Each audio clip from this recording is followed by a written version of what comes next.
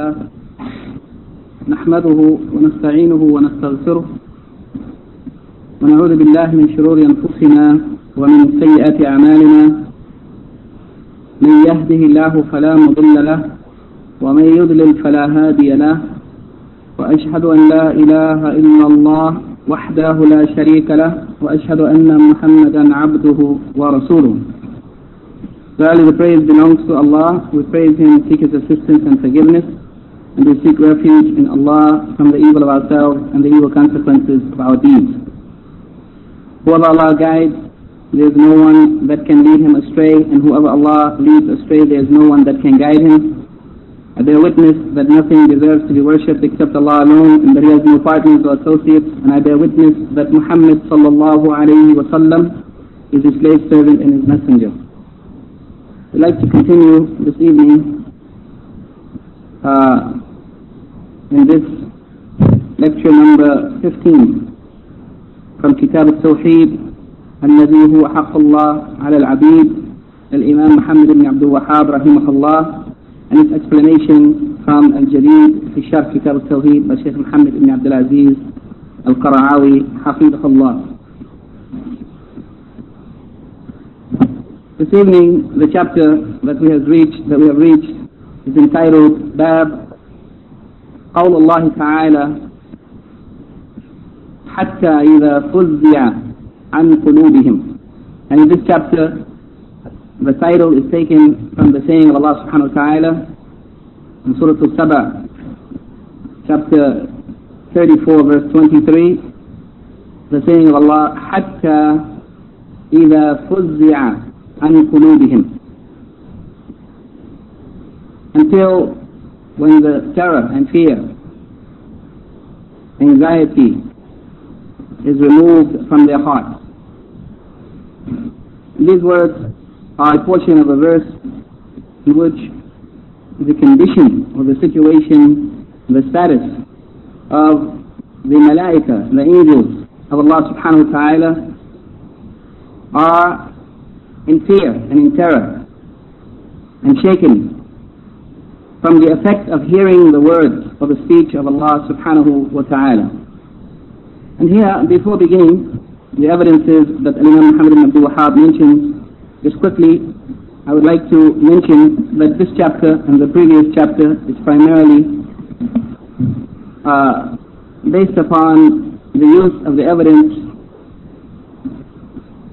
or the agreement of the people in general, including the pagan mushrik, that Allah subhanahu wa ta'ala is alone the creator, that He alone has power over everything, that He is the one who gives life and causes death and so on. The acknowledgement of the pagans of the reality of the right, the exclusive right of Allah subhanahu wa ta'ala alone to Tawheed al-Rububiyyah, yani al-Rububiyyah, that Allah alone is the Lord of the world, the one who controls the affairs of this universe. Even the pagans agreed to this, and this chapter and the previous chapter is from this perspective, it is showing that Allah subhanahu wa ta'ala is the one who has power over everything and no one shares with Him in His ruling of the universe, and therefore if He is the one who controls everything, then He alone should be worshipped. And in this chapter it shows the greatness and the majesty, the magnificence and the power of Allah subhanahu wa ta'ala over everything in the universe, to the extent that of the greatest of His creations, the malaika, the angels, even they, especially due to their nearness to Allah and their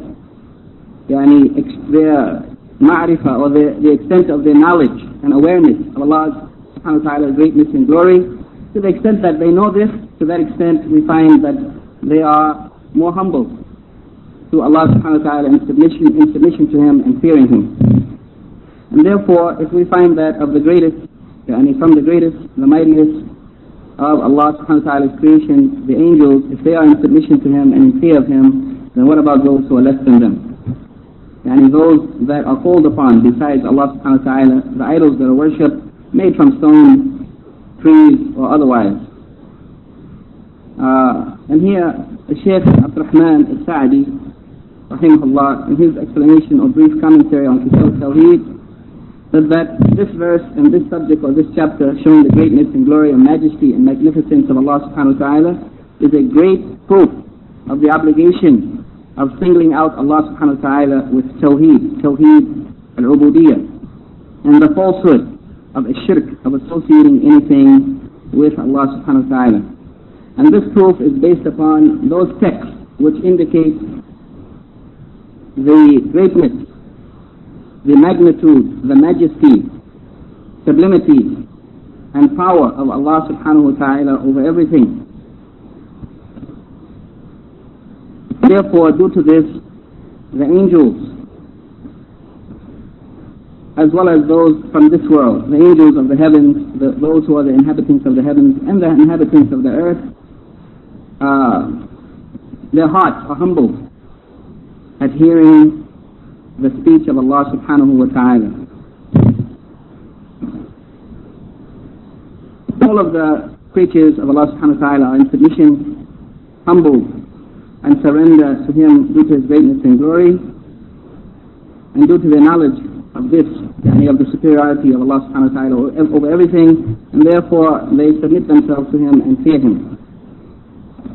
So if Allah subhanahu wa ta'ala, the Lord of the world, He is the one who everything in the creation, including the angels, submit to and fear, if He is that one who is feared by everyone and who has superiority over everyone and everything, then He also is the one who deserves to be worshipped, to be praised, to be glorified, to be thanked, and to be exalted. And He alone deserves to be worshipped, and no one besides Him deserves such worship. Just as Allah subhanahu wa ta'ala is alone and unique in being described with the characteristics of perfection, of greatness and glory, all of it belongs to Allah alone, and no one can be described with it besides Him. Then likewise, open, obvious, or even secret worship, all of it also is the exclusive right of Allah alone, and no one should share with Him in it in any way. So here, the Shaykh, he is making the point that if we see and know that Allah subhanahu wa ta'ala, He is the supreme being, the one who is described with all of these characteristics of perfection and greatness and glory, magnitude, sublimity, power, might, magnificence, and so on, and there is no one who shares with him in these characteristics, then He is also the one who alone deserves to be worshipped. The Shaykh Muhammad ibn Abdul Wahhab rahimahullah, in this chapter, he mentioned the saying of Allah, حتى إذا فزع عن قلوبهم قالوا ماذا قال ربكم. And the beginning of this verse, which the Imam Muhammad ibn Abdul Wahhab doesn't mention, but it's mentioned in the Sharh, the beginning of the verse is ولا تنفع الشفاعة عنده إلا لمن أذن له. That الشفاعة or intercession, meaning on the Day of Judgment, no one will be able to intercede on behalf of another. But this الشفاعة doesn't benefit in the presence of Allah. It doesn't benefit anyone, إلا لمن أذن له, except the one who Allah gives permission, except for the one whom Allah gives permission to intercede. And this topic is going to come in the next chapter, the topic of intercession, the Shafa'ah, and we will discuss it at that time. But here, the part of the verse which is of importance concerning this chapter is that when the terror is removed from their hearts, قالوا ماذا قال ربكم. Yani at the time when Allah subhanahu wa ta'ala speaks in the heavens and the angels hear the speech of Allah, their hearts are filled with fear and awe of Allah subhanahu wa ta'ala, until that fear and that terror is removed from their hearts. At that time they say قالوا ماذا قال ربكم. They say, what has your Lord said?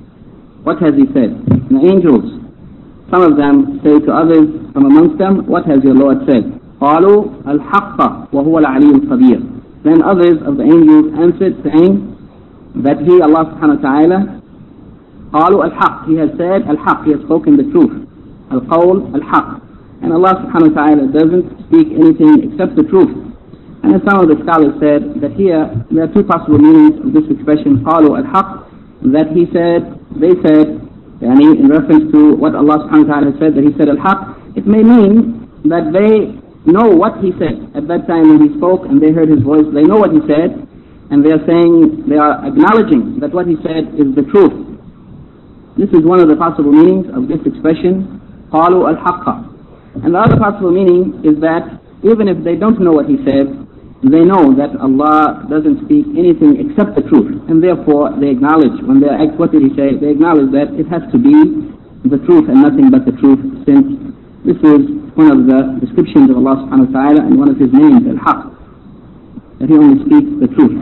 And then he ends the verse by saying وَهُوَ الْعَلِيُّ الْقَدِيرُ, and that he is al-Ali, the one who is high above everything, highly exalted above everything, and in his that, his being is high above everything, as well as his sifat, his characteristics are lofty and noble, high, exalted. And he is al-Kabir, the one who is mighty and majestic, who is greater than everyone, and everything is less than him, and there is nothing equal or similar to him. And these are two of the names of Allah, Al-Ali, Al-Kabir, Al-Kabir. These are two of the asma of Allah that are confirmed in this verse.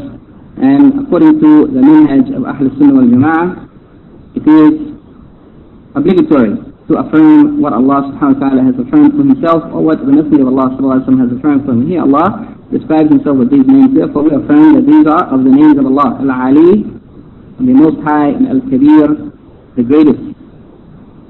And also, from the manhaj of Ahl Sunnah wal Jama'ah is that from the names of Allah are derived sifat, or characteristics or qualities, and the quality that is derived from the sifa that is derived from Al-Ali is Al-Ulu, that Allah is high and lofty, and he is described as being high. His that, his being, his essence is high, as well as all of his characteristics. And from the name Al-Kabir is the sifa Kibr, that is similar to the sifa Azama from the name Al-Azim, which means majestic, great, powerful, mighty, and so on.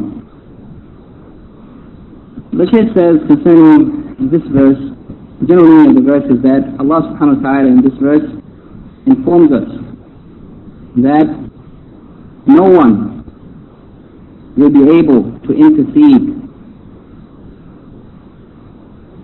on the day of resurrection for anyone else, no matter who they may be. No matter who they may be. And this is the beginning of the verse, وَلَا تَنْفَعُ الشَّفَاعَةُ عِنْدَ اللَّهِ وَعِنْدَهُ إِلَّا لِمَنْ أَذِنَ لَهُ. That intercession will not benefit anyone in the presence of Allah subhanahu wa ta'ala except the one who he gives permission to. Therefore, without the permission of Allah, no one may intercede. Absolutely no one, no matter who they may be, except after the permission of Allah subhanahu wa ta'ala. And then he mentions that all of the creatures of Allah, including the malaika, the angels, are in fear and fall down unconscious in submission to Allah subhanahu wa ta'ala due to his greatness and his glory and his magnificence.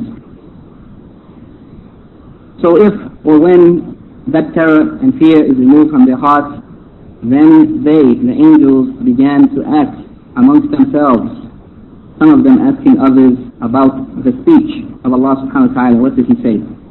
What did he reveal? And then some of them will answer others saying that he has spoken the truth, that which is firmly established, and that he is Al-Ali, the one who is high above everything, and Al-Kabir, the one who is above everything, and everything is less than him, and nothing is like him. He is the majestic, the mighty, the great. From this ayah, the Shaykh mentioned 7 or 6 points or benefits that may be derived from it. The first of them is the negation of ash-shafa'ah for anyone, that no one is allowed to intercede except by permission from Allah. We may also add here that the second of the conditions for intercession after Allah giving permission is that Allah subhanahu wa ta'ala has to be pleased with the one who is interceding and the one whom he is interceding for, and the pleasure of Allah. The permission of Allah and the pleasure of Allah are the conditions for ash-shafa'ah. The second point is the confirmation of the greatness of Allah subhanahu wa ta'ala and his majesty.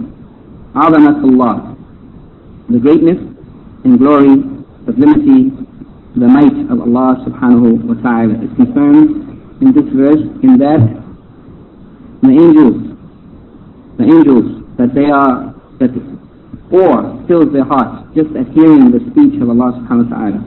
Number 3, the confirmation of the sifa sifat al-qawl, that Allah subhanahu wa ta'ala speaks, al-qawl, speech, that as the angels recorded that he spoke the truth. They said, ماذا قال ربكم, what has he said? So that al-qawl or speech is confirmed for Allah subhanahu wa ta'ala. Number 4, the negation of falsehood from the speech of Allah subhanahu wa ta'ala. That Allah subhanahu wa ta'ala doesn't speak any falsehood. That whatever he says, it is al-haq, the truth. Number 5, confirmation of sifat al-ulu, characteristic or quality of al-ulu, highness, sublimity, loftiness. And this ulu is of types. In here the Shaykh mentions 2 types. The first of them is ulu, is that, the highness of Allah's person, his being.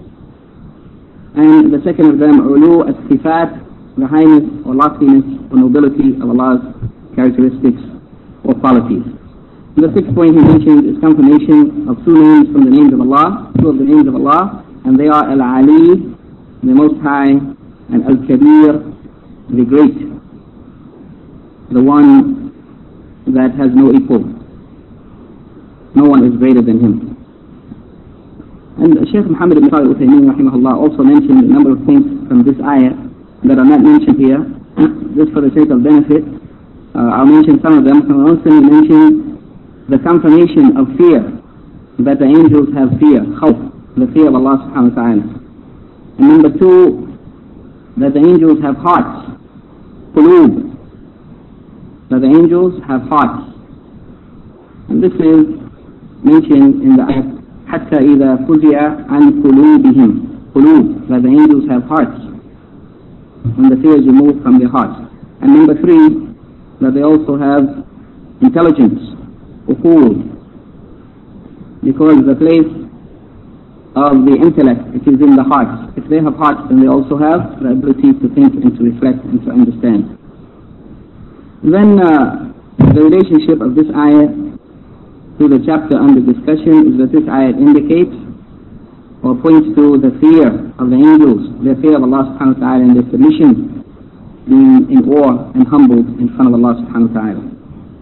And this is important, in that if the angels, if they humble themselves in front of Allah, then what about those who are less than them?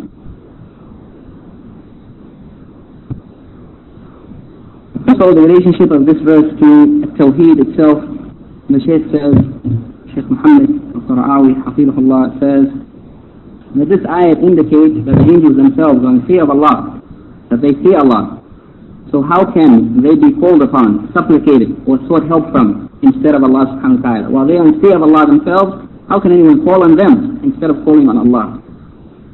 So if it is not correct, the worship of the angels, if it is not correct to worship them independently as gods besides Allah, nor to worship them as gods who are intercessors between the people and Allah subhanahu wa ta'ala through the means of shafa'ah. Since shafa'ah, intercession is negated. If they cannot, even the shafa'ah should not be sought from them. Then if that is so, then the worship of others besides them, any other things that are worshipped besides the angels, such as the dead who are in the graves, then it is more erroneous. And it is more clearly so that it is incorrect to worship those who are in the grave. If the angels be worshipped directly or indirectly, then what about those who are dead in the graves? And Shaykh Muhammad ibn Salih al-Uthaymeen rahimahullah, Allah have mercy on him, says also concerning in his explanation of Kitab al-Tawheed, the relationship of this verse to the subject of Tawheed is that if Allah subhanahu wa ta'ala is unique and alone in his greatness and glory, then it is also expected or obligatory that we must single him out for al-ibadah. And if he is the only one that is great and glorious and mighty and majestic, then he is the only one that deserves to be worshipped. The second evidence that Shaykh Muhammad ibn Abdul Wahhab rahimahullah mentions the hadith of the Prophet sallallahu alaihi wasallam reported in as-Sahih, وفي as-Sahih. And here, this expression as-Sahih, he is intending by this expression that is reported in the Sahih of al-Bukhari. عن أبي هريرة رضي الله عنه عن النبي صلى الله عليه وسلم قال إذا قضى الله الأمر في السماء ضربت الملائكة بأجنحتها خضعانا لقوله.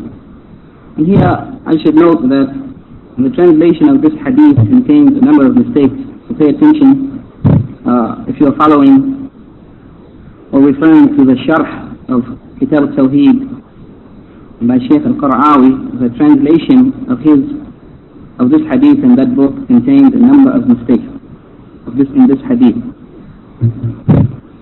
The hadith of Bukhari from Abu Hurairah is reported from the Prophet ﷺ that he said, إِذَا قَضَى اللَّهُ الْأَمْرَ فِي السَّمَاءِ ضَرَبَتِ الْمَلَائِكَةُ بِأَجْنِحَتِهَا خُضْعَانًا لِقَوْلِهِ.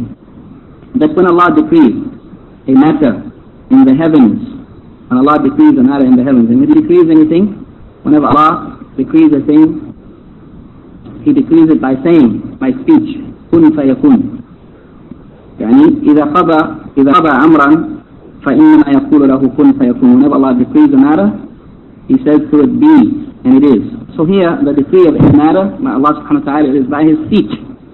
So in this hadith, when Allah decrees a matter in the heavens, the decree of a matter by Allah subhanahu wa ta'ala, as mentioned in the Quran, is by His speech, by saying be, and it is. So when He decrees a matter, the angels strike their wings in submission and humility to the speech of Allah subhanahu wa ta'ala.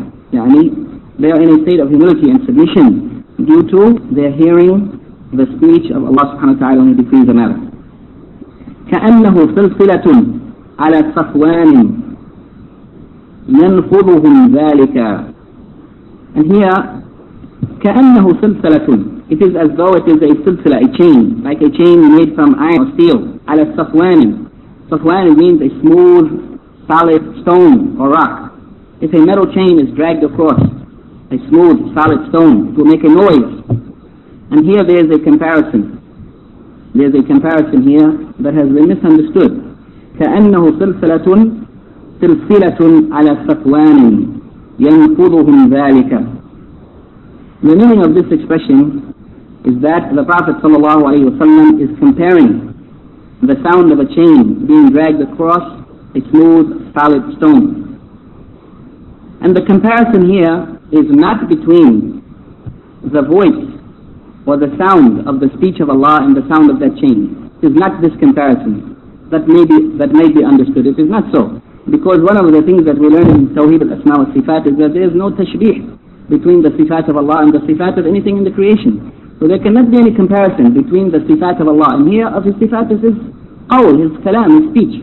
The sound of His speech should not be compared to anything in the creation. And therefore, Shaykh Muhammad ibn Salih al-Uthaymeen explained properly that the meaning of this comparison here is that there is a comparison between what happens to the person, the creature, when they hear the voice of Allah subhanahu wa ta'ala, the sound of the voice of Allah. What happens to them? The feeling of awe and terror that overcomes them is being compared to what happens to the person who hears the sound of the chain, the metal chain being dragged across a solid, smooth stone. Yani, the feeling of fear and awe that the person might experience from hearing that sound is being compared to the fear and awe that the angels experience when they hear the sound of the voice of Allah. The comparison is between what happens to the person who hears the sound of that chain being dragged across the stone and the feeling that is experienced by the angels when they hear the sound of the voice of Allah subhanahu wa ta'ala or the speech of Allah subhanahu wa ta'ala. Not a comparison between the sound of Allah's speech and the sound of the chain. كأنه سلسلة على الصفوان ينفضهم ذلك. يعني this sound, the sound of the hearing the speech of Allah subhanahu wa ta'ala into their hearts, into the depths of their hearts, putting fear into their hearts and awe from the greatness and the glory of Allah subhanahu wa ta'ala when the angels hear His speech. حتى إذا فزع عن قلوبهم, until, and the angels are in this condition of awe of Allah subhanahu wa ta'ala and fear, until when that fear or terror is removed from their hearts. قالوا ماذا قال ربكم, then they say, what has your Lord said? And this is the same expression that's used in the ayah that was mentioned above, the same expression is used here in this hadith by the Prophet ﷺ, making us to know that the explanation of the expression إِذَا فُزِعَ عَنْ قُلُوبِهِمْ, that it means when the terror is removed from their hearts, the hearts of the angels. The proof that that ayat is referring to the angels is that the Prophet ﷺ has explained that this ayat is in reference to the angels' fear of Allah when they hear the speech of Allah. Then he says, قالوا الحق وهو العلي الكبير. They said, he has spoken the truth and he is the most high and the most great. فيسمعها مسترق السمع. Then the ones who steal a hearing, the jinn, the shayateen from amongst the jinn, who climb up to the heavens to steal a hearing of what is being spoken amongst the angels in the heavens, they may hear something from what the angels are discussing. فَيَسْمَعُهَا مُسْتَرِقُ السَّمْعِ. The one who steals a hearing from amongst the shayateen of the jinn, the eavesdroppers from amongst the shayateen. They hear something of the words that are spoken by the angels, and then he describes what those eavesdroppers from amongst the jinn or the shayateen, what they do and how they do it. He said, وَمُسْتَرِقُ السَّمْعِ هَكَذَا. And the translator has joined these two parts of the sentence together.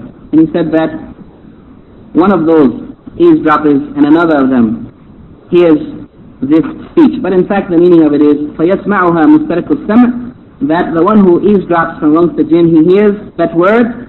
And then the second expression, وَمُسْتَرِقُ السَّمْعِ هَكَذَا, it is a new sentence saying that the eavesdroppers from amongst the jinn or the shayateen are like this, هَكَذَا. And he began to describe how they steal a hearing. بَعْدُهُ فَوْقَ بَعْدٍ. Some of them are above others, climbing upon one another. وَصَفَهُ سُفْيَانُ بِكَفِّهِ. And Sufyan, the narrator, Sufyan ibn Uyayna, rahimahullah, described or demonstrated how they climb one upon another with his hand, with the palm of his hand. فَحَرَّفَهَا. He bent his hand, inclined it. وَبَدَّلَ بَيْنَ أَصَابِعِهِ. And he separated his fingers. He inclined his hand and separated his fingers to show how the shayateen from amongst the jinn climb one upon another until they climb up to the heavens, without even being connected to one another. But they climb upon one another. There are so many of them, they climb upon one another until they reach the heavens. فَحَرَّفَهَا وَبَدَّلَ بَيْنَ أَصَابِعِهِ. Yani Sufyan is demonstrating with his hand, showing how the jinn, one above another, climb up until they reach the heavens. فَيَسْمَعُ الْكَلِمَةَ. Then the one who is at the top, who reaches the heaven, he hears the word, yani something that is spoken by the angels. فَيُلْقِيهَا إِلَى مَنْ تَحْتَهُ. Then he passes it down to the one who is underneath him. ثُمَّ يُلْقِيهَا الْآخَرُ إِلَى مَنْ تَحْتَهُ. Then another one of them passes it down to the one who is under him. حَتَّى يُلْقِيهَا عَلَى لِسَانِ السَّاحِرِ أو الكاهن. Until finally it reaches the mouth or the tongue of the magician, or the soothsayer or the fortune tellers, al-kahin, those who claim to have knowledge of the future events, or unseen or unknown. فَرُبَّمَا أَدْرَكَهُ الشِّهَابُ قَبْلَ أَنْ يُلْقِيهَا. And perhaps on some occasions a flaming fire will reach that jinn before he is able to pass it on. وَرُبَّمَا أَلْقَاهَا قَبْلَ أَنْ يُدْرِكَهُ. Or perhaps he may have already passed it on before the flaming fire reaches him and destroys him. So it reached one of those magicians or fortune tellers. فَيَكْذِبُ مَعَهَا مِيَةَ كِذْبَةٍ. Then he adds, the fortune teller or the magician adds to that word which has been passed down from the heavens of truth, he adds to it 100 lies. فَيُقَالُ أَلَيْسَ قَدْ قَالَ لَنَا يَوْمَ كَذَا وَكَذَا كَذَا وَكَذَا فَيُصَدَّقْ بِتِلْكَ الْكَلِمَةِ الَّتِي سُمِيَتْ مِنَ السَّمَاءِ. Then the people, it is said amongst the people, أَلَيْسَ قَدْ قَالَ لَنَا يَوْمَ كَذَا وَكَذَا كَذَا وَكَذَا. Isn't it so that on such and such a day that he has said to us such and so and so, yani something truthful, that the fortune teller has told the truth on one occasion from that word which was passed down from the heavens. So as a result of that, فَيُصَدَّقْ, then he is believed. بِتِلْكَ الْكَلِمَةِ, due to that word which has been heard from the heavens, he is believed in the 100 lies that he adds to it. And the fortune tellers, on some occasions, sometimes they predict something and it comes true. And based on that one prediction that came true, the people believe them, though they add to it many, many lies. And the Shaykh Muhammad ibn Salih al-Uthaymeen said in his sharh that perhaps the meaning is literally 100 lives to add to it, or what may be closer to being true is that they add to it many lives. The meaning of 100 lives is they add to it many lives. Perhaps some of them add more lives to it, or some of them add less. The point is that they add many lives. They are known for lying. And if they get one piece of truth, they add to it many, many lies. And the people believe them due to the one truth that they have told. Here the Shaykh says concerning this hadith, that in this hadith the Messenger of Allah ﷺ informs us that Allah subhanahu wa ta'ala, when He speaks concerning any matter, and when He decrees a matter and orders it to come into being, when He speaks about any matter in the heavens, the angels fall unconscious. The angels fall unconscious out of fear from Allah subhanahu wa ta'ala and His greatness and His glory. Then if that terror or fear is removed from their hearts, some of them ask others, what has the Lord, the Mighty and the Majestic said? Then one of them answers, and perhaps it is Jibreel alayhi salam who answers, and he says that Allah subhanahu wa ta'ala has spoken the confirmed, the sure truth, about which there is no doubt. And then he says that perhaps on some occasions, those who steal a hearing, the shayateen from amongst the jinns, mustariq as-sam, that sometimes they listen to what has been said, these shayateen. Then it is sent down, or he descends with it, and he passing it down one by one until he passes it to a magician or to a fortune teller. And on some occasions, a flaming fire, shihab, may overtake him before he can pass it on to the magician or the soothsayer and destroys him, and he burns him up before he can pass it on. And sometimes he may cause it to reach that magician before the flaming fire reaches him and destroys him. And if it reaches one of those sahir, magicians, or kahin, fortune tellers, then he adds to it 100 lies.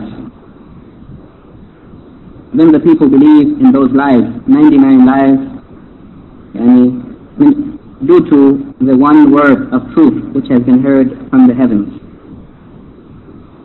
And this hadith and what it mentions about the shayateen from amongst the jinn stealing a hearing from the heavens, it is confirmed in the Quran itself in Surah Al-Jinn. If you look in Surah Al-Jinn chapter 72 verse 9, you will see the saying of Allah subhanahu wa ta'ala, وَأَنَّا كُنَّا نَقْعُدُ مِنْهَا مَقَاعِدَ لِلسَّمْعِ, that verily we used to sit at stations, maqa'id, a special seat for listening, for hearing in the heavens. Every one of those jinn had a seat that he would sit at, a station or a place that he would sit to listen to the speech of what is taking place in the heavens amongst the angels. فَمَنْ يَسْتَمِعَ الْآنَ يَجِدْ لَهُ شِهَابًا رَصَدًا. But whoever listens now tries to steal a hearing, then he will find a flaming fire that will be waiting him in ambush to destroy him. And some of the scholars said that this was specifically during the time of the Prophet ﷺ, that they were prevented from hearing so that the revelation wouldn't be corrupted or interrupted by that which, the interference of the jinn. But after the time of the Prophet ﷺ, then the reason for that fire destroying them and stopping them from hearing or stealing a hearing, the reason was no longer there, and therefore they were no longer prevented, and they continue until now. Well, some of the scholars said that they were prevented from that time until the last day. It appears as though the first opinion is the correct opinion, that they were prevented during the time of the prophethood, during the time of the revelation, to prevent any interference with the revelation, and after that they were no longer prevented, as until now we find that some of the fortune tellers, soothsayers and such people are coming to know about some things of future events or some things that may be discussed amongst the decrees of Allah subhanahu wa ta'ala in the heavens amongst the angels, and they are able to report it to some people, and therefore they are believed when they sometimes, rarely tell one truth, although mostly they tell lies. From this hadith, the Shaykh mentions 8 points that may be derived from it. The first of it is the confirmation of al-ulu, the loftiness or the highness of Allah subhanahu wa ta'ala. The second of them is clarification of the greatness and glory of Allah subhanahu wa ta'ala, azamatullah, clarification of Allah's majesty and glory. Number 3, confirmation of sifat al-qawl lillah, that Allah subhanahu wa ta'ala, it is confirmed that one of his characteristics is al-qawl, that he speaks. Speech. That he says. What he says is reported, is heard and reported by others.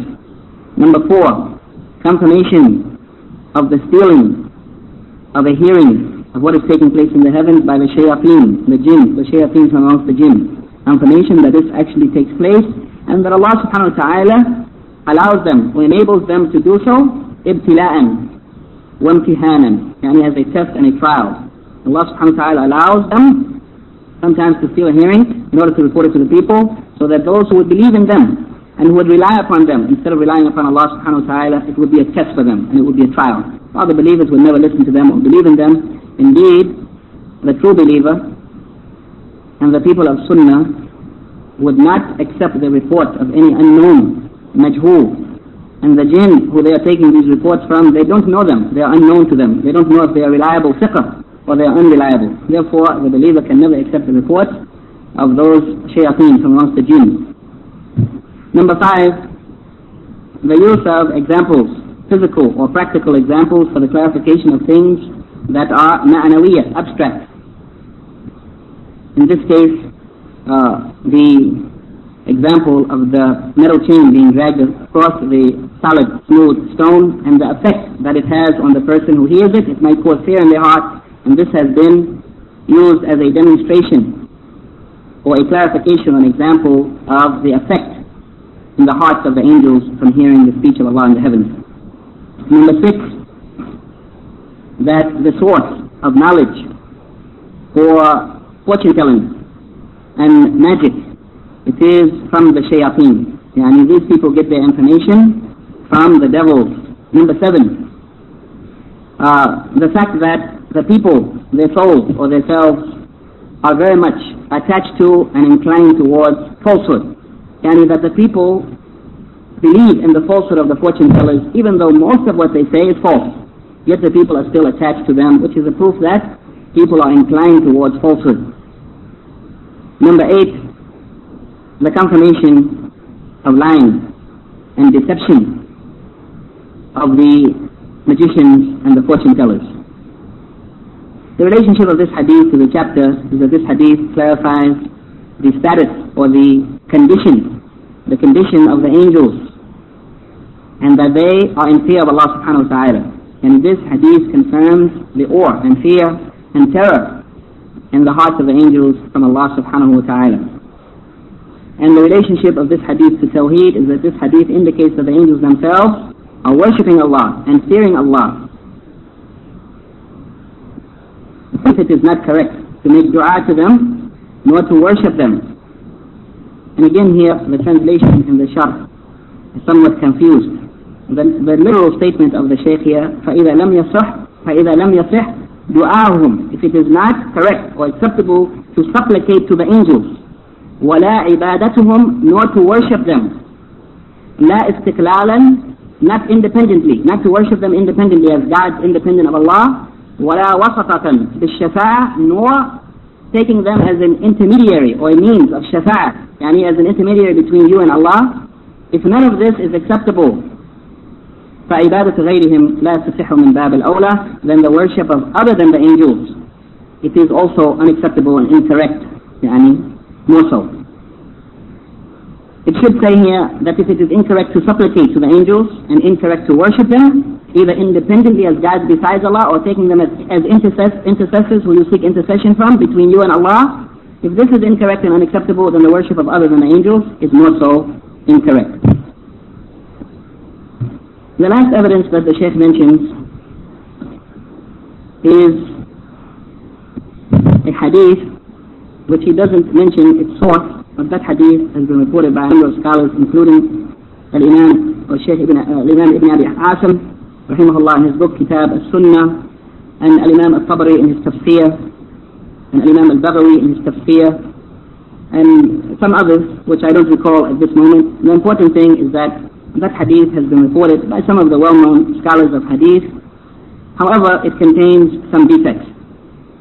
And the Shaykh Ahmed Shakir rahimahullah said that the hadith is da'if because in its chain of narrators there is a narrator Al-Walid ibn Muslim, and he وَقَدْ عَنْعَنَ وَدَلَّسَ, and he used the expression of an while he was a mudallis. And we know that the mudallis is the one who doesn't identify his shaykh by his proper name, or he deletes someone from the chain, or he makes him a mu'allaq, and we know that the mu'allaq is the one who doesn't identify his shaykh by his proper name. And he used the expression of an while he was a mudallis. And we know that the mudallis is the one who doesn't identify his shaykh by his proper name, or he deletes someone from the chain naming someone else as his shaykh, believing perhaps someone who is weak, and therefore the hadith of the mudallis, if he doesn't say haddathani or akhbarani or expression that makes it clear that he heard the hadith really from his shaykh, then his hadith is rejected. So if he uses such an expression as an, which in this case Al-Walid ibn Muslim used the expression of an while he was a mudallis, then the hadith is rejected for this reason.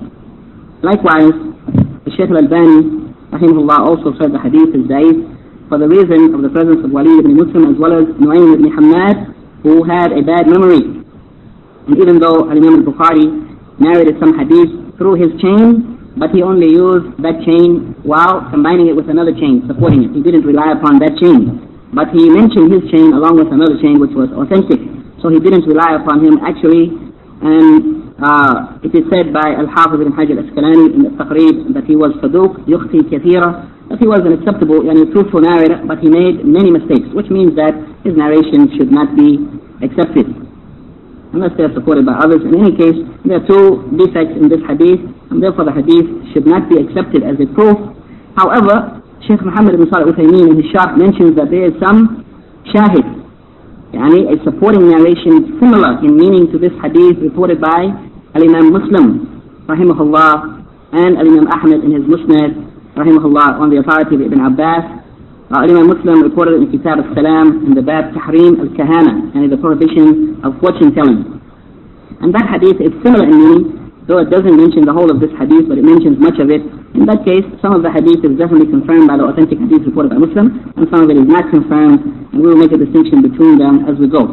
In this hadith, he mentions an Nawas ibn Sam'an radiyallahu anhu, that Nawas radiyallahu anhu said, قال رسول الله صلى الله عليه وسلم إذا أراد الله تعالى أن يوحي بالأمر تكلم بالوحي. That whenever Allah wills, whenever Allah wills to reveal something, to reveal any matter or any command,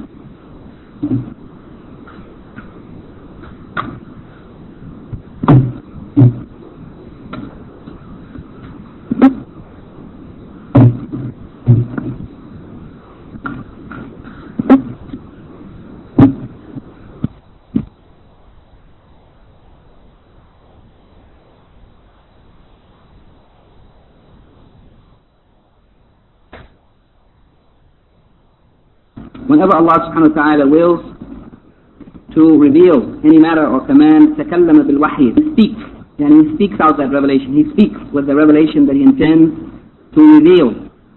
أخذت السماوات منه رجفة أو قال رعدة شديدة خوفا من الله عز وجل. When Allah subhanahu wa ta'ala speaks with that revelation that he intends to reveal, when he speaks, the heaven is shaken. Or رعدة شديدة, رعدة and rujfa, it means almost the same. It means to tremor or to shiver or to shudder or to shake severely, that the heavens is shaken severely. The narrator was unsure that he used the word rajfatan or ra'datan. In any case, both of these words have a similar meaning. That the heavens shake, and the heavens don't have a soul or a mind. The heavens are a created thing that doesn't have a mind or a soul, yet they shake from the fear of Allah subhanahu wa ta'ala. فَإِذَا سَمِعَ ذَلِكَ أَهْلُ السَّمَاوَاتِ سَعِقُوا وَخَرُّوا لِلَّهِ سُجَّدًا. So if the people, the inhabitants of the heavens, meaning the angels, if and when they hear that, the speaking of Allah subhanahu wa ta'ala with the revelation that He intends to reveal, if they hear it, then they fall into a swoon, unconscious. سَعِقُوا. They themselves fall into a swoon, unconscious.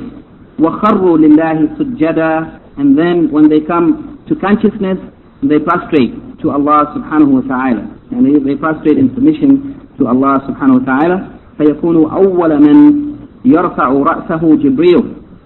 Then the first one to raise his head, after that it is Jibreel. فَيُكَلِّمُهُ اللَّهُ مِنْ وَحْيِهِ بِمَا أَرَادَ. Then Allah subhanahu wa ta'ala speaks to him from His revelation.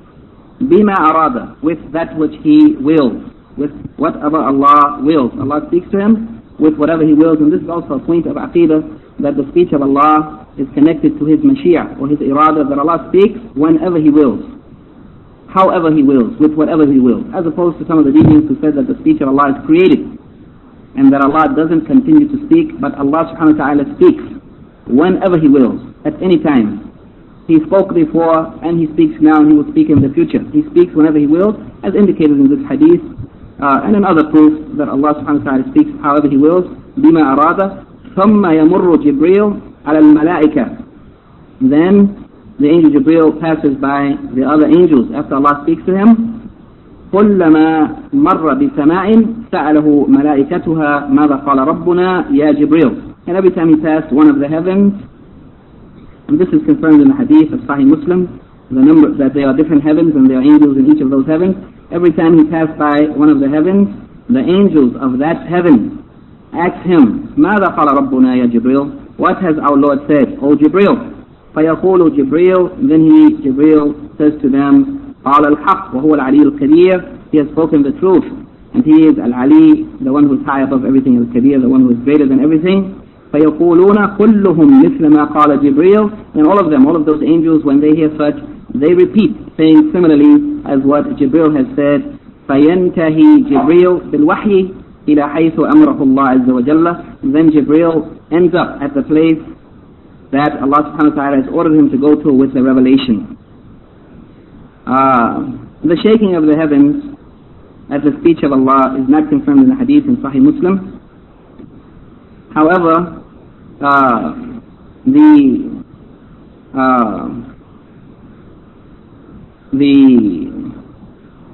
the prostration for the submission of the angels at the speech of Allah and the speaking of Allah to the angel Jibreel, and the angel Jibreel passing down through the heavens, speaking to the angels at every level, all of this is confirmed. And the end of the hadith is confirmed in the ayat and in the previous hadith reported by Al-Bukhari.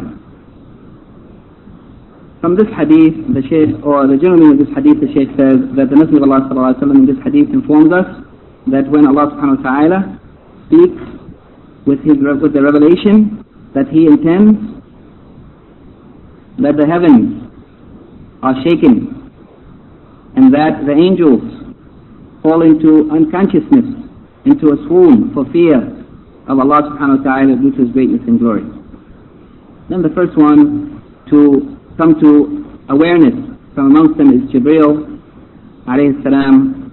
Then Allah speaks to him with whatever He wills, and then Jibreel reaches or ends up at the place where Allah subhanahu wa ta'ala wills for him to take that revelation, to the Prophet or to the Messenger, as it was his assignment, especially to take the revelation to the Prophets and Messengers that Allah subhanahu wa ta'ala sent to the various nations. And when he is descending from Allah subhanahu wa ta'ala, from the presence of Allah, through the heavens to go to the earth to deliver the revelation to the Prophet, at every heaven that he passed by, the inhabitants of that heaven asked him, what is the thing which the Lord, Allah subhanahu wa ta'ala, has spoken? And then he answers them saying that he has spoken the confirmed truth, and he is the high, the one who is high above everything. He is the great, the most great, the one who is greater than everything. And nothing is similar to him, and nothing is equal to him. From this hadith, the Shaykh mentions a number of points, 7, and those, basically all of these points are confirmed in the previous hadith or in the ayat, the confirmation of the sifa, or the quality of al-irada, that Allah subhanahu wa ta'ala wills, that Allah has a will, irada. And number 2, the confirmation of the characteristic of al-kalam, speech, that Allah subhanahu wa ta'ala speaks, and that His speech is heard. That the speech of Allah, it has a sawt, it's something, when Allah subhanahu wa ta'ala speaks, His speech is heard. When He speaks with revelation, is heard by the angel Jibreel and heard by the angels in the heavens also. Number 3, the clarification of the Azamat Allah, the greatness and glory and magnificence of Allah subhanahu wa ta'ala. Number 4, the clarification that all of the heavens, that all of them are inhabited, and that at every level of the heavens there are inhabitants, there are angels that inhabit them. Number 5, the clarification of the excellence or virtue or merit of Jibreel alayhi salam above the rest of the angels, and that Allah subhanahu wa ta'ala has chosen him and selected him specifically to deliver the revelations. Number 6, the confirmation of the characteristic of al-qawl, that what has been attributed to Allah of speech, that it is confirmed, that when Allah speaks, it is, his speech is attributed to himself, that he said or that he says. And in many places in the Quran, it is mentioned that such expressions as qala or yaqulu, showing that Allah subhanahu wa ta'ala, that it is confirmed for him al-qawl, or speech, the attribution to Allah subhanahu wa ta'ala of speaking. Number 7, the confirmation of two of the names of Allah, Al-Ali and Al-Kabir, the Most High and the Most Great, the one whom no one is greater than. The relationship of this hadith to the chapter heading is that this hadith clarifies the condition of the angels, and that they are in fear of Allah subhanahu wa ta'ala. And the relationship of this hadith to Tawheed is that this hadith indicates that the angels, while they are of the greatest of the creation of Allah subhanahu wa ta'ala, the greatest of his creatures, that the angels fear Allah. They are in fear and awe of Allah subhanahu wa ta'ala. Therefore, the worship of them, the worship of the angels, is false, and it is shirk. The fact that they are in fear of Allah subhanahu wa ta'ala and submission to him is a proof that to worship them is false, and to offer worship to other than Allah is shirk. This is the end of what the Shaykh has said here, and alhamdulillah, since there is some time remaining, we can look at the Masail quickly. The Masail of Shaykh Muhammad ibn Abdul Wahhab from Kitab al-Tawheed, that's not mentioned in the Sharh. And those Masail are many, we will just mention them quickly. The first of them is tafsir of the ayat, and the explanation of the ayat in Surah Al-Sabah, which we discussed. The second of them is the proofs that are contained in this ayat in refutation of shirk, especially those people who do shirk because they are attached to the righteous, the prophets or the saints or whatever. And this ayat proves that the worship and the attachment to anyone other than Allah is false and incorrect. And this ayat, it has been said that it cuts off the roots of the tree of shirk from its heart. This ayat is a devastating proof against shirk at its roots. Number 3, the tafsir of the saying of Allah. They said that Allah said the truth, and He is the Most High, the Most Great. The explanation of this saying, قال والحق وهو العلي الكبير, the meaning of it is that the angels, when they act, some of them others, what did Allah subhanahu wa ta'ala say after they came forth, after the fear and terror was removed from their hearts? They said that He has spoken the truth, and Allah subhanahu wa ta'ala doesn't speak anything except the truth. Whatever He says, it is true, and He is the Most High, the Most Great. The fourth of them is the reason for their asking what He has said, and the reason is their fear that perhaps Allah subhanahu wa ta'ala has said something or judged something that might be the cause of their punishment. So they were in fear, and they were anxious to hear what Allah subhanahu wa ta'ala has said. Number 5, that the angel Jibreel answered the others when they asked what Allah has said, and he answered by saying, قَالَ كَذَا وَكَذَا, that Allah subhanahu wa ta'ala said such and such and so, perhaps mentioning what Allah subhanahu wa ta'ala has said. And if it's from the affairs or the matters that are not of the specific matters of revelation that are sent to the Prophet, but if it's of the matters of Allah's decree that's known to the inhabitants of the heavens, some of the angels may know about what Allah has decreed in some matters, and the angel Jibreel might mention to them that Allah has said such and such and so. Also to mention that the first of those to raise their head after being in a swoon, that it is Jibreel alayhi salam, and this is a distinction for the angel Jibreel, who is the leader of the Malaika. And that the angel Jibreel says to the inhabitants of the heavens, to all of them, and he speaks to all of them and tells them what Allah has said, because all of them are asking him, all of them are anxious to know what Allah subhanahu wa ta'ala has said. Number 8, that the swoon or the unconsciousness that they fell into, it is general for the inhabitants of the heavens and the earth, the heavens. And it is general for the inhabitants of the heavens, all of them. And that all of the creatures in the heavens, all the angels, fall into a swoon. None of them are exempted from it, not even Jibreel. Number 9, the shaking of the heavens due to the speech of Allah subhanahu wa ta'ala. And this is not confirmed in the narration of Imam Muslim. And therefore, we can't use this as a proof here from this hadith. Number 10, that Jibreel, that he always delivers the revelation where Allah subhanahu wa ta'ala ordered him. That he always ends up in the place that Allah subhanahu wa ta'ala ordered him to deliver the revelation, to whom He has ordered him to take it to. Number 11, the mention of the stealing stealing of a hearing from the heavens by the shayateen, the devils from amongst the jinn. Number 12, the description of how some of the shayateen from amongst the jinn climb, some of them how they climb, some above others, as in the description of Sufyan, rahimahullah, describing them by leaning his hand forward and separating his fingers, showing that the jinn climb one of them above another. Number 13, the sending of fire or flames of fire to destroy those jinn when they steal a hearing. Some of them it catches and some of them they may deliver it before they are destroyed. Number 14, and that's number 14, that sometimes that flame of fire might reach them before they deliver what they have heard, and sometimes they may deliver it to the ear of the one who their associates from amongst the human beings before the flame reaches them.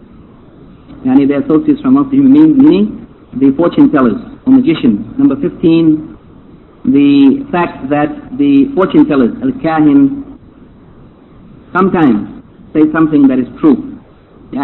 Sometimes they steal a hearing from the heavens and they pass that to the people. So sometimes what they say may be true, though most of what they say is false. Number 16, that they add to that truth which they have heard from the heavens lies, 100 of them. Number 17, that they are not believed, their lies are not believed except because of that word of truth which they have heard from the heavens. The reason why people believe their falsehood is because of the one truth that they may have told the people, which they have told from the heavens. Number 18, the acceptance of the human beings, of the soul, their inclination and attraction to falsehood. Look at how they are attracted to one, by one truth, without giving consideration to 100 lies that are added to it.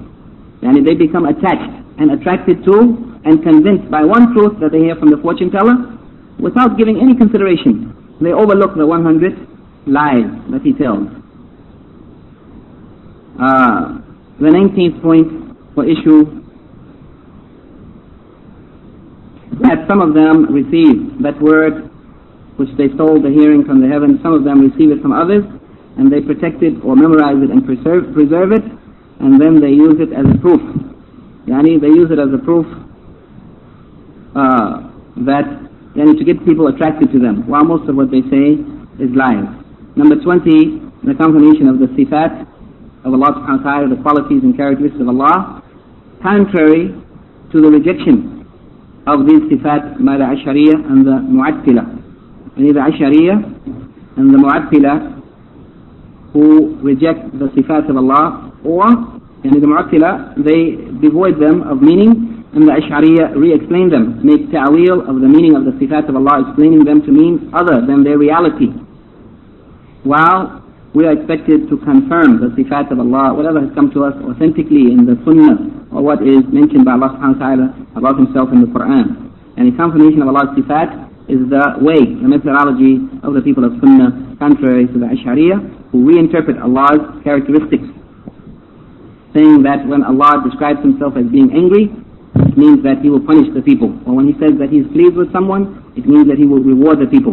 And His descending from the heavens to the heaven of this world in the last third of the night, it means that His command descends, and so on, reinterpreting all of the sifat of Allah, and this is contrary to the way of the people of Sunnah. The 20th point, the clarification or the direct statement that the shaking of the heavens and the unconsciousness of the angels is for fear of Allah subhanahu wa ta'ala. And 21, that the angels prostrate themselves, that they fall down in prostration to Allah subhanahu wa ta'ala. This is the end of the issues. After the adhan, inshallah, we'll look at the questions quickly. سبحانك اللهم وبحمدك أشهد أن لا إله إلا أنت أستغفرك وأتوب إليك.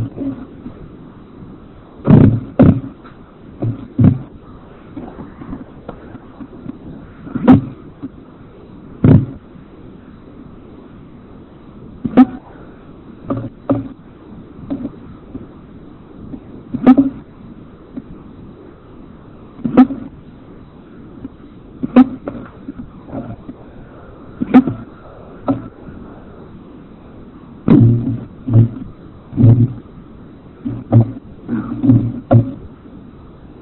Inshallah, hopefully we have 10 minutes before they call the Iqamah. These days they are racing. The first question, who is referred to in the word until when terror, faz'un, is removed from their hearts? The angels. Although some of the scholars of tafsir said that it refers to the people on Yawm al-Qiyamah, that when the terror is removed from their hearts, then they will say, what has your Lord spoken, what judgment has he made? But actually the correct tafsir of this ayah is, as has been mentioned here, based on the hadith of the Prophet ﷺ recorded by Bukhari. What is the cause of this terror or fear, faz'un, in their hearts? Naam, Allah's greatness, majesty and power, and the hearing of the speech of Allah. The terror and fear enters their heart from hearing the speech of Allah subhanahu wa ta'ala due to His greatness, glory, majesty and power. Number 3, what is meant by the words, He has spoken the truth? قال الحق أو قالوا الحق. They said He has spoken the truth. What does it mean He has spoken the truth? We said that there are two possible meanings of this expression. One of them is that the angels know what Allah has said, they know what He has said, and they are saying they are confirming that what He has said is true. And the other is, even if they don't know what He has said, they know that it is from the sifat of Allah, that He only speaks the truth. Whatever He said, it is true, even if they don't know what He said. Both of these are possible interpretations of this expression. Number 4, explain what the author intends to show or to prove by this chapter heading. What does the author intend to show by this chapter heading? The words of Allah when terror is removed from their hearts. He is pointing to the fact that the angels, which they are of the most perfect and the best and greatest and powerful of Allah's creatures, from amongst the best of Allah's creatures, and even they are from amongst those who sometimes the people call upon and rely upon and supplicate to and worship falsely. However, the angels themselves worship Allah and are in fear of Allah due to His greatness and glory. Then the Imam is saying here, if there is terror in the hearts of the angels for fear from Allah subhanahu wa ta'ala, then they don't have any right to be worshipped. How about those who are less than them? Those who are worshipping trees and stones and statues and those who are dead in the grave. The point is that a shirk is rejected clearly, for sure. If those things which are left, or that which is greater, doesn't have the right to be worshipped, then that which is less has less right to be worshipped. Therefore nothing should be worshipped except Allah. Number 5, explain the tashbih, or the comparison in the words, the sound of a metal chain upon a solid, smooth stone. And what is the tashbih, or the comparison here in these words in this hadith? There is tashbih between what? Is it between the voice of Allah, hearing the voice of Allah and hearing the sound of a chain, a metal chain being dragged across a smooth stone? Sound of the angel's wings? The comparison between the sound of the angel's wings and the chain?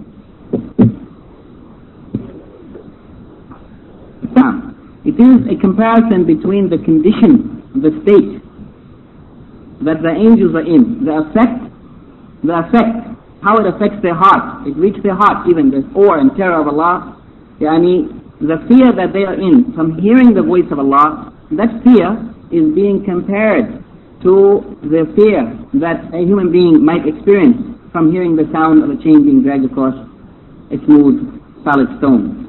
The condition of the angels of fear is being compared, as a result of hearing the voice of Allah, is being compared to the condition of the human beings if they heard the sound of the chain being dragged across the stone. The condition of the angels and the condition of the one who hears this sound is what is being compared here. What is meant by mustarak as-sama'? And how did Sufyan rahimahullah explain what they do? What is meant by mustarak as-sama'? Mustarak as-sama' is what? Mustarak is from sarika, stealing, as-sam, stealing a hearing. What is meant by mustarak as-sam? Those who steal a hearing, the eavesdroppers from amongst the jinn, the shayateen from the jinn. And how did Sufyan explain what they do? How did he explain what they do? How do they steal a hearing? He demonstrated it by what? By his hand, his palm, pointing out his hand, inclining his hand forward, and separating his fingers, showing that each finger being above the other, even not connecting, but being separated. This is how the jinn climb one upon another, perhaps hundreds or thousands of them until one reaches the heavens, and they sit there and listen for hearing. What is As-Sahir, As-Sahir, and Al-Kahin. What is the meaning of As-Sahir? The magician. And what is Al-Kahin? And what do they do? What do the fortune tellers do? They claim to know about the unseen matters, to know about the future, to be able to predict what will happen. And the magicians are those who make that which is false appear to be real. And they distort the images by affecting the hearts or minds of the people, making them think something is other than what it is. Mention two of the Asma of Allah, found in the above evidences. Al-Ali and Al-Kabir. Al-Ali is the one who is high above everything, in his being as well as his characteristics are lofty and noble. And Al-Kabir is the one who is great, who is greater than everything, nothing is equal to him or similar to him. He is Al-Azim, the one who is great, supreme, mighty. Mention two of the Sifat of Allah, Al-Ulu and Al-Kibr, highness and greatness. And mention some of the important points understood from this chapter. There are many we have mentioned, you may take them from your notes. سبحانك اللهم وبحمدك أشهد أن لا إله إلا أنت أستغفرك وأتوب إليك. أعوذ بالله من الشيطان الرجيم.